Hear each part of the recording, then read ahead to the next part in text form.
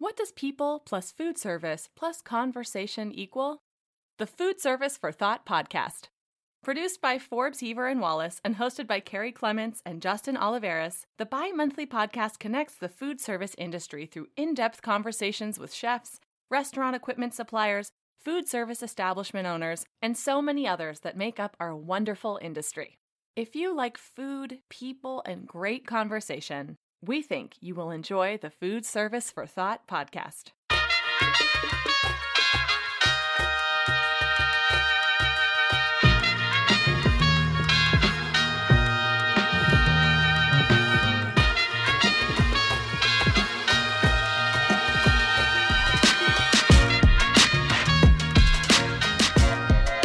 Carrie, we are here with Salo Cooper. We're going to get right into our amuse-bouche questions. First question, Salo, what is the dish you most often cook for the people you love? Oh, yeah, tacos. Yeah, I don't know if that's a dish, but tacos is where it's at. I would the lifestyle. Yes, I would say that tacos is the Ginsu knife of dishes. You can go in any direction, multiple different levels, textures. If there was one cuisine that you could, or not even cuisine, but type of food, you could survive off of tacos and never be bored. So if I love you, you're getting some version of tacos. Well, I think I might know the answer. If you were a food, what would you be? I'd be a taco. I would be so complex. You could throw some pickled onions on me. You'd be like, oh, Salo, I didn't expect that today. You could throw some guacamole. You can put some caramelized onions on me. You know what I'm saying? Okay, the final amuse-bouche question. I think we know the answer to this, too. What is your go-to food when you are sad or mad or just not having a great day? I would say tacos, but I'm going to be honest with you. There's something about fried chicken. I'll just be honest with you. I just kind of like the crunch and the dance and kind of, you're not supposed to be eating it, but you don't care. If you're down already, you're not trying to think of like, oh, let's keep it light. I don't want to weigh myself down. When you're down, you're like, I hope this food puts me to sleep. And fried chicken puts me You know what I'm saying? Because you're trying to escape, right? You're having a bad day. I'll eat some fried chicken, some mashed potatoes. That's it. I know I'm taking a nap. Yeah, that's right. Salo knows this, but Carrie, a little pro tip for you in the future. If you do get some fried chicken, you pick it up from somewhere, you're going to take it home to eat. You got to get that extra piece of chicken for the drive home. So you got a piece of chicken in your hand, driving home, and then you still got your full meal when you get home, but this is just a little amuse-bouche to get you going, right? That's where it is. That's what the leg was made for. Right? It's got to be the leg. So we got to meet you because of Eric McPherson and Chad Stam with TMC. We listened to their podcast. We enjoy their podcast. And it made us think about making a difference in the community that we live in and work in. And so we wanted to interview you as well. If we're going to explore all areas of the food service industry and connect people, it seemed most important to connect with you and hear about Jails to Jobs and how you came to be there. What has been your journey to this point and how it's all wrapped up with Jails to Jobs. And so I guess the question is can you talk about Jails to Jobs and how you got there? It was actually started off with the community that we belong to, and that's the culinary restaurant world, from front of the house to the back of house to dishwash to all that, was the love that I got, as a felon coming out of prison, looking for a way to kind of change my direction and do something different. I started cooking. I had a little bit of waiting tables experience, and I loved the culture. And so I decided to go back of the house and I started cooking, and my ability to grow and have the support of people. That was kind of one of the places, the back of the house, just the whole restaurant where people didn't judge me. They knew I had a felony and they were willing to give me a chance based on what I brought to the table and even teach me something. And so the culture that the restaurant has, I don't know. I think it's a culture that the rest of the world doesn't have. It was very supportive, and it wasn't until our first podcast, and I know that that you guys made me reflect. Justin, you said some very amazing. You asked me some very amazing questions that nobody's really asked me, and it got me to thinking. And so, as I sit here before you guys today, I was able to grow within that environment. And that environment is mostly accepting, whether you're black, you're Chinese, white, whether you're, straight, whether you're, gay, whatever it is, they don't care. They're like, let's accomplish a goal, let's something. I had never known that. And so I grew in that environment and that acceptance. And it was the first time that I had gotten accepted. And usually it was like, oh, you're a felon, you're African American. Those were strikes against me. But in the kitchen, it wasn't. And so as I grew and I started to get my legs, I started to get some confidence when people, making one plate and they're like, oh, this is amazing. Oh, wow, this chicken's perfectly cooked. I continued to grow. And then I was like, wow, these people believe me. This chef believes in me. Good job, Salo. Good job. Wow, your ticket times are low. And I kept growing. And in that, my ceiling was being pushed up. Like when there was like a lead line, I could be a lead line. Wow, I can make an extra $1. I just got to work harder. Oh, I could be a sous chef. And just the ability to grow. And people were willing to teach me. A chef named Mazel Salcedo, who was instrumental. He saw that I was hungry. He said, I teach chefs all the time. I said, hey, I want to go to school. He's like, you don't have to. You have the one thing that all these other people don't have. You're hungry. And because of that, I'm going to teach you. And this was at the West End. And he took me under his wing and he showed me, despite my felony, despite everything I had been through, he said, I'm going to teach you.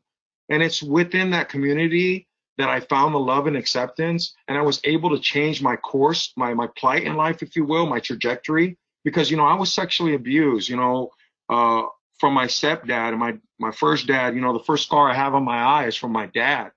Who threw me against a bathtub because I'm protecting my mom because he's whooping her. He was, I came from that life and I was homeless at 13 and banging and all that.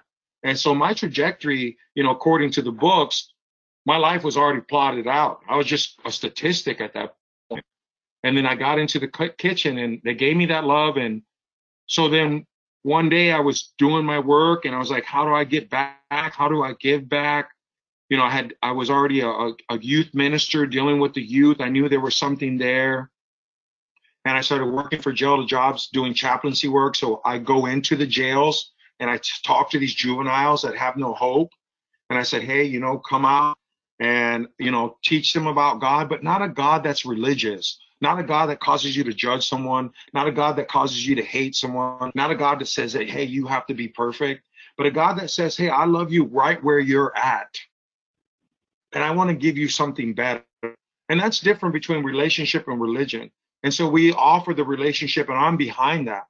And so then naturally I said, what else can I do? And I at that time I was doing contract work, opening mom and pops and helping them with their order guides and dining room setup and just kind of, finding work that way. And then it just dawned on me, and it was through prayer, because I thought my culinary life was going to end in order for me to be able to enter into the life of giving back. And I was like, I have all this experience and skill. I guess it was for naught. And then it was just an epiphany for me. It was a prayer that says, you just don't believe me that I can take it to the next side. And what road have you been? How have I raised you up? What love did I give you? What, through my knife, through working, give it back to them. And so that's how the culinary program started at Jail to Jobs. And, the founder said, culinary program, this is a nonprofit.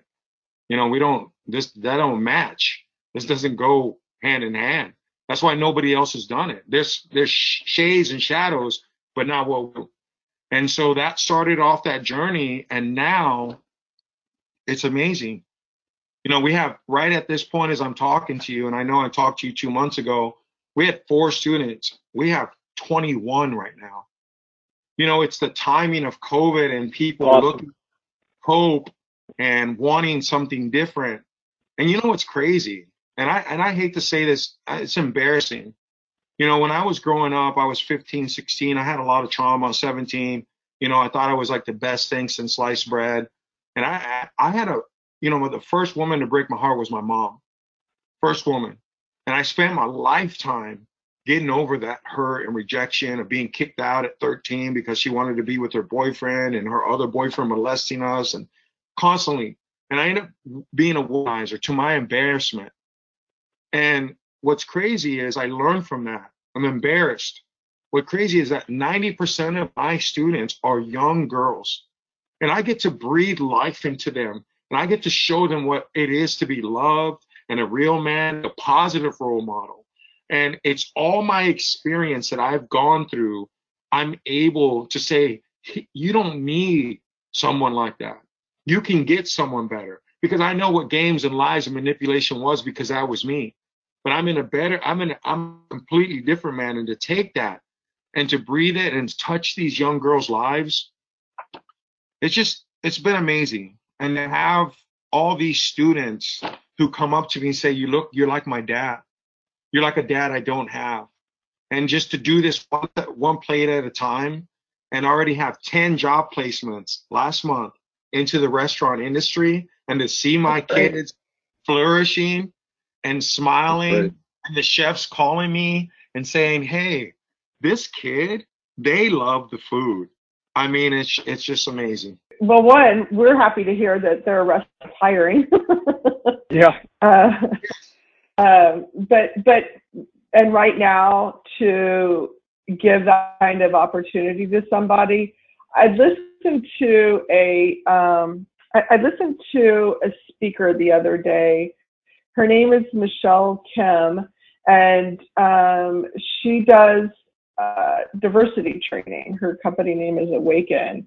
And she said that if we want to practice diversity, equity, and inclusion in our companies and our organizations, then somebody has to be willing to take a chance and to make a sacrifice for somebody else, even, you know, no matter the cost to their career or what have you. Those are the kinds of sacrifices that it takes to lift up people, to truly lift up people. And the fact that you found spots for 10 people right now is really hopeful. I mean, it's really encouraging that somebody's doing that. I love that they're women, because for the most part, kitchen is a male-dominated area. Chefs, male-dominated area. But I'm teaching these young ladies to know what it is to lead and to be hungry. And so, you know, I love that it's changing. You know, I love that most of my students are minorities. I would say 99.9% of them. And so I love that I'm sending them in there to break stigmas, molds, past perceptions, and create a new restaurant industry. I mean, I think we're all working towards that as a whole and as a society. But the restaurant industry, that to me, I know the medical field has stuff, but going out to eat and what we do to create moments for people, that food that we're over there creating, that drink that the bartender makes, that smile, whether it's fake or genuine, that the waitress does, and the pleasantry of the hostess, we're creating moments for people, moments in a time right now that's dark. And you know, that's a big deal. That's a really big deal.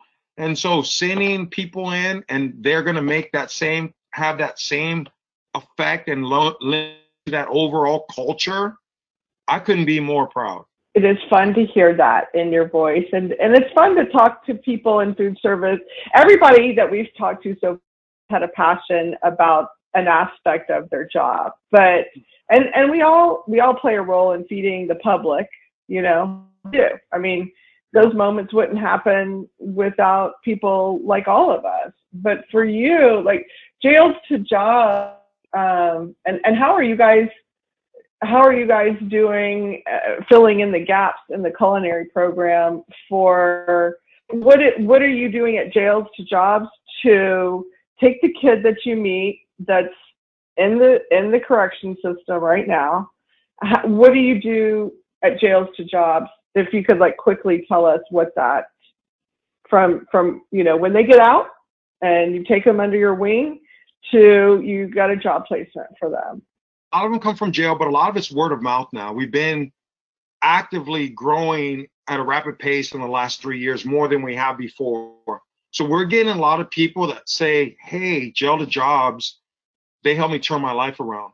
See, a lot of these people are brothers and sisters in front of the block. So we get all those people, collection from jail, some from judges, some from lawyers, DAs. They send them to our program. Once they're there, we assess where they're at. Whether it's a high trauma, all of our kids are the worst of the worst, where other people don't want them. There's some mental issues, there's drug addictions, homelessness is the number one thing that we wrestle with. It's so hard to give someone a job and knowing that they're going to go sleep under a bridge or in a tent or somewhere like that. But to see them still come back to work 5 days a week is like, wow, right? And so once we do that, we minister to them. And what do we mentor to them? We give them the coping skills that they're going to need to be in a job. We have hiring partners. We have construction hiring partners, culinary, woodworking, landscaping. All these people already know the type of kids that they are, and they're willing to give them a chance. But they have to graduate our program first. Sometimes that graduation happens within 3 to 4 weeks. Sometimes it happens in 6 months. Sometimes it's a year. It depending on where the kid is. But what we don't do is if you're 15 minutes late, 20 minutes late, oh, well, you're fired, this can't move forward. We don't do that. When you're 15 minutes late in a row and next week you're only 5 minutes late, 3 days in a row, we celebrate that win. Because we're here to develop you. We're here to walk out life with you and like nobody ever has, like the mother you didn't have, like the father you didn't have, like the grandparents you didn't have, or the brother and sister. We're going to be that. And the culinary program, which is a lot different than the others, because some of those construction kids got to get out there and hit the shovel and break down walls and do hard labor. In our kitchen, the walls are broken down one plate at a time. So we have a lot of graduating kids because it's faster. There's an artistic impression that they get to pour out. And so once we graduate them, we move them on to our hiring partners. And then they kind of just take off after that. They become young adults and they become productive citizens in society. At Jail to Jobs, the Texas rate for recidivism is 10%. Our program is 19%. We do 300% better than the state does. And we have these kids go on and they change not just their lives, but their family lives. And so for us, that's kind of in a nutshell how the program works. One, you have to have been incarcerated or been in trouble with the law. This program's not for kids that are dealing with behavior problems or, I don't like my mom and dad. We have people that fostered out, that are homeless, that have been unadopted, sex slave trade. These are the people, the worst of the worst. This is who we deal with. I know I'm sitting here talking to you how I am right now. I sound like I'm articulate. I have an education. That couldn't be further from the truth. I just learned and put the work in. And so I was that kid. I went to prison for a violent offense, and I'm not proud of it. And I was in a gangbang. I've been shot. I've shot in people. My brother was shot. I mean, that was our life. But as I'm saying to society and anybody who's listening, we are worth the investment in love. As I said, I'm in a $350,000, $400,000 neighborhood. And my neighbors, I take care of them. I mow my neighbor's lawn. I took him toilet paper during COVID. I watch for my neighbors across the street. Now, none of them probably know my rap sheet, but if they did, I don't know if they would accept me. And that's sad. And we need to change the society because there's no matter what I do. I'm a chaplain. I'm a pastor. I work at a nonprofit. None of that counts to our society right now. And as I shared before, I was kicked out of my apartment that I lived in for 5 years. And as soon as they took over by a new owner, I'm talking to affluent, I'm paying $1,800 a month. And in Austin, that's a big deal.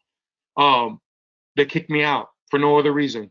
One thing I did want to make sure to get your perspective on and help educate us is for anybody that isn't familiar with your program, with your nonprofit, with how the process works, or maybe looks at it with, like like you said, like, oh, those people are incarcerated. I don't want to go over there. I don't want to, get involved with that.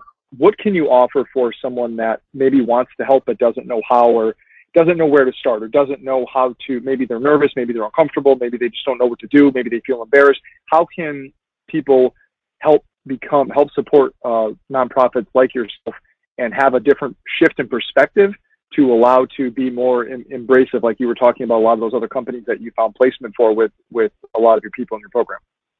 Right. The best way is to, for us directly, is to look at jail2jobs.com online. It shows multiple ways to partner with us through the culinary, through donations. We seek volunteers. And this is the one message we want to get out to those people who are looking to be part of the change. You don't have to walk the life on the dark side and gone to jail. Everybody has a spark to offer. And what's the biggest spark for us, see, we connect with our kids because we've been there. But what they love to see is they love to see Caucasian people, African American people, Mexican people have done well with their lives, care about them. When they see people that come over there that dress nice and look nice, they're like, wow, what am I involved in? This is amazing. To see people different from what they've seen and what, their lifestyle, it is for them that they have the brightest smile. Like, I can overcome all things now because look who's on my team. And sometimes it's just people showing up in Mercedes and BMWs, and they're just like, wow, people like that would love me. See, because there's this notion that I'm just a criminal, I'm nothing. But when we have those people who are affluent business owners, who are community leaders, and they may be well-to-do, the spark that they have is even bigger than what we give them. We connect with them on a relationship level, but we don't push their ceiling up. It's the community who does, that has lived right, that has done well. They are the people. So if you do want to get connected, and if you want to donate, that's great. If you want to buy one of the culinary meals, those meals go back and we pour into them and it helps change their life. But if you want to volunteer and come and connect with a boy or a girl and you've done well in your life, your spark may be even greater than the spark that we give them, because your spark is a spark of a future, and you push their ceiling up and you let them know where they can be. And so that's very important. I want people to know, because some people's like, well, I ain't got no thug in me and I ain't never been to jail. What am I going to talk about? Don't talk about that. Talk about the goodness. Talk about what it can be. Where have you been? And those things, because all the kids at Jail2Jobs are hungry for that. That's why they're there. They want something different. And so that's kind of the biggest message. Look us up, jail2jobs.com.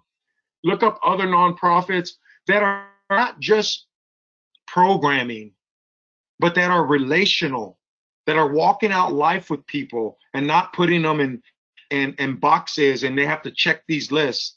That's the old system. That's how we did it before. There's a new system that's about relation and walking out life with people and meeting them where they're at in their addiction and their trauma and their life challenges. And that's the difference. And if there's programs like that in your city, partner with them. And don't be scared if you don't have the thug street woo woo woo, because you have a spark that they need also. That's great perspective. Thank you. I think we have this picture of our lives, and we're surrounded by the people who look like us and do the things that we do, and that's our reality. And so anybody that doesn't do that must have done something horribly wrong and deserve what they've got. This idea of a person being the crime they did is so damaging, and it just keeps it keeps the judgments, it keeps the apartment managers from not re-upping leases, it keeps people from saying no to interviewing, and at the core we're all, there's so much more similarities from me to you than there are differences. Right, but, we also have to be honest too. It keeps people from having to get involved. It keeps the gap. I'm sure just in our humanity and in our senses, we know that there are people greater than the crimes that they commit. There's extenuating circumstances. But for us to research that and to look into that means that gap is shortened. And some people don't want that gap shortened because they want to go about their lives. We're very self-seeking, and we're in a time where that's Me Too is kind of the banner. And unfortunately, we got to shake ourselves loose from that. And hopefully, this COVID has been horrible, horrible. But hopefully, as a nation, it's taught us about the things that count. And that's stopping, paying attention, with whether it be with our family, but with our neighbors. We need to stop being me too. We need to start being them too, and focusing more on people around us. Because when it's all said and done, life is about giving back. So tell us a little bit before we go, what is your new kitchen, and what are the goals for it? How did it come about? Tell us about that, because that's super exciting. Yeah, we're working towards, for all you Austinite people, you can come visit us at 309 Powell Lane if you want to see what the program looks like. Other than that, you can go on our Facebook page and order weekly meals. And when you pick them up, you will see the kids in action. Now, our hopes are, now that we do have a kitchen with workable equipment, is to continue to do these one-time weekly meals, but also do our lunchtime catering. We're doing a lot of weddings in November. We're actually doing an anniversary for a couple of 15 people and their family, for their grandparents, a 12-course dinner. So we do very high-end to weddings. We do office parties, team meetings. We do all those things. But the future for Gel Jobs is we will have a restaurant, and we'll be inviting local chefs within our community to come teach our kids, do a pop-up for 2 days with different cuisines, and have the kids run the front of the house and the back of the house. And so you'll be able to come for a pop-up Gel Jobs restaurant, and we invite all of our local chefs. And this is a shout out to my Austin chefs. Come into Gel Jobs. If you have 6 hours of your time and you want to donate to the kids, we'll pay for the food, and you just show them a different cuisine or a different technique. And we want to open this up to the community. So that's where we're headed. Big thanks for Gel Jobs. That is awesome. That is so crazy. That is crazy. I love that. Thank you for listening to the Food Service for Thought podcast. We hope you enjoyed it. And a big shout out to Forbes, Heaver, and Wallace and everyone on the team for producing the first ever food service rep-driven podcast. Please subscribe, rate, and review.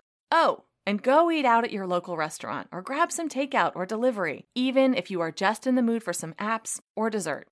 Every bite helps.